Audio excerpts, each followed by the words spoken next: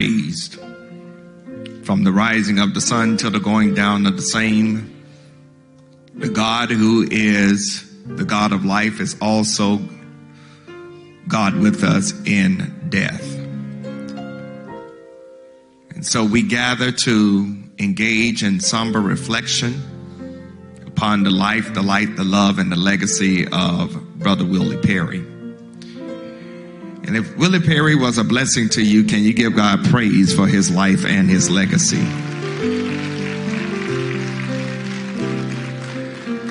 Scripture tells us that the earth is the Lord and the fullness thereof, the world and all that dwell therein. And even in this sad and somber occasion, we come to recognize and reflect upon not only who Brother Willie Perry was, but ultimately who our God is. Yes, this is a sad occasion, but it's also an occasion where we can worship and give God praise. Brother Perry is healed right now, and we thank God for that.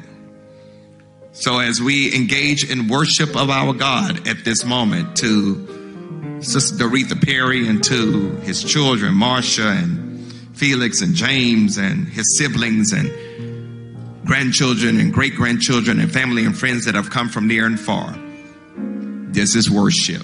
And as we worship our God, the call to worship is, this is the day that the Lord has made.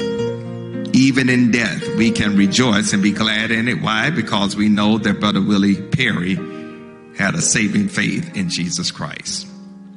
Before I give you all the prayer invocation, I just want to just give you a couple of housekeeping rules as far as protocols here at St. Paul. Contrary to popular belief, COVID is still real. The United States crossed the 1 million death mark last week. And here at St. Paul, we want to keep you as safe as possible. So we ask that you will continue to wear your mask above your nose in this worship service. Once you get outside, you can take off your mask and you can fellowship. The other thing that I ask is that you would follow the directions of our ushers. They are my authority into the congregation.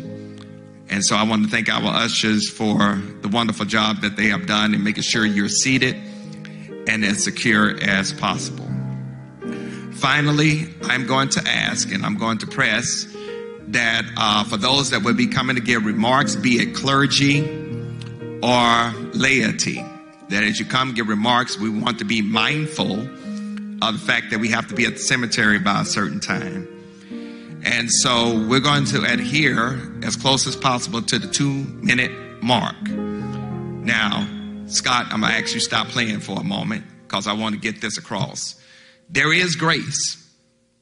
But if you hear me saying, Lord help, that means you need to wrap it up.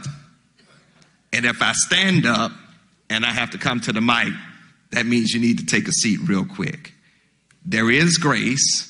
But we want to keep things moving as smoothly as possible for this family. This is not about any of us showboating.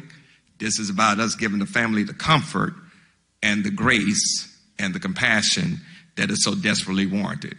Because I know how some folks can be. So with that, we're going to move forward as far as this worship experience. And I'm going to ask that you would bow your head in a word of prayer. God, we come and we thank you right now as we gather in this moment. We pray, oh God, that your spirit will be manifested in this place. We know you're already here because of your omnipresence. But God, we need you to show yourself strong and mighty in your manifested presence. Move in every song, every scripture reading, every prayer, every word of encouragement, every reflection moment, and yes, the sermon. So this family can get what they need to navigate through the valley of the shadow of death. Show yourself mighty and strong as only you can, oh God, and we'll bless your name for that. It's in the name of your Son, Jesus the Christ, we pray, and in his name we claim it done. Amen. My executive pastor, Dr. Monica Redmond, will continue to guide us through the worship service, and at this time we will have a hymn from the Kirkpatrick family, and then after that she will guide us as far as scripture readings and prayers are concerned.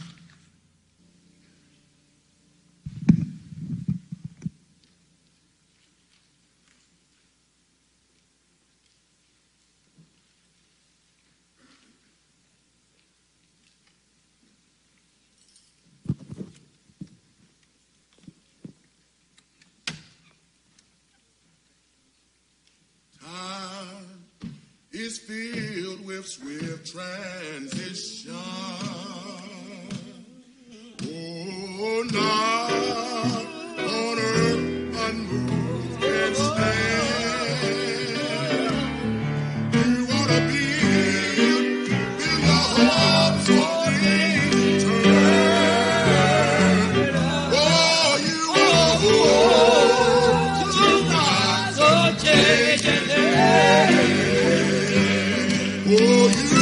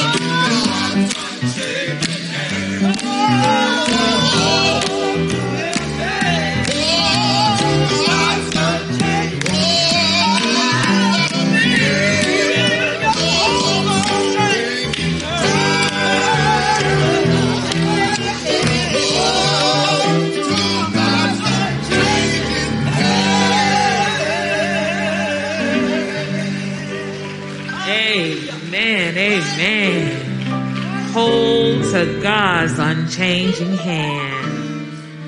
Would you put your hands together one more time for the Kirkpatrick family?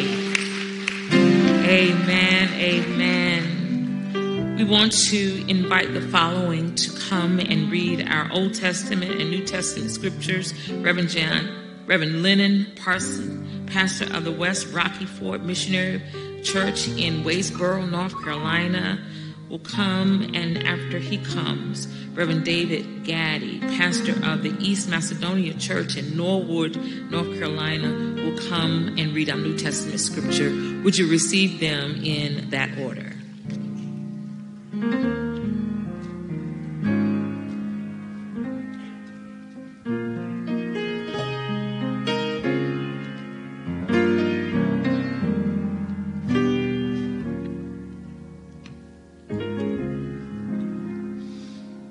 Our suggested scripture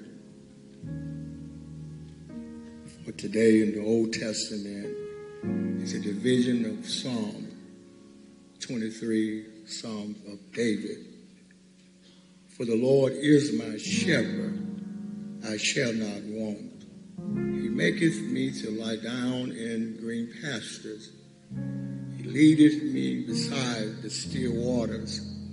He restoreth my soul. He leadeth me in the path of righteousness for his name.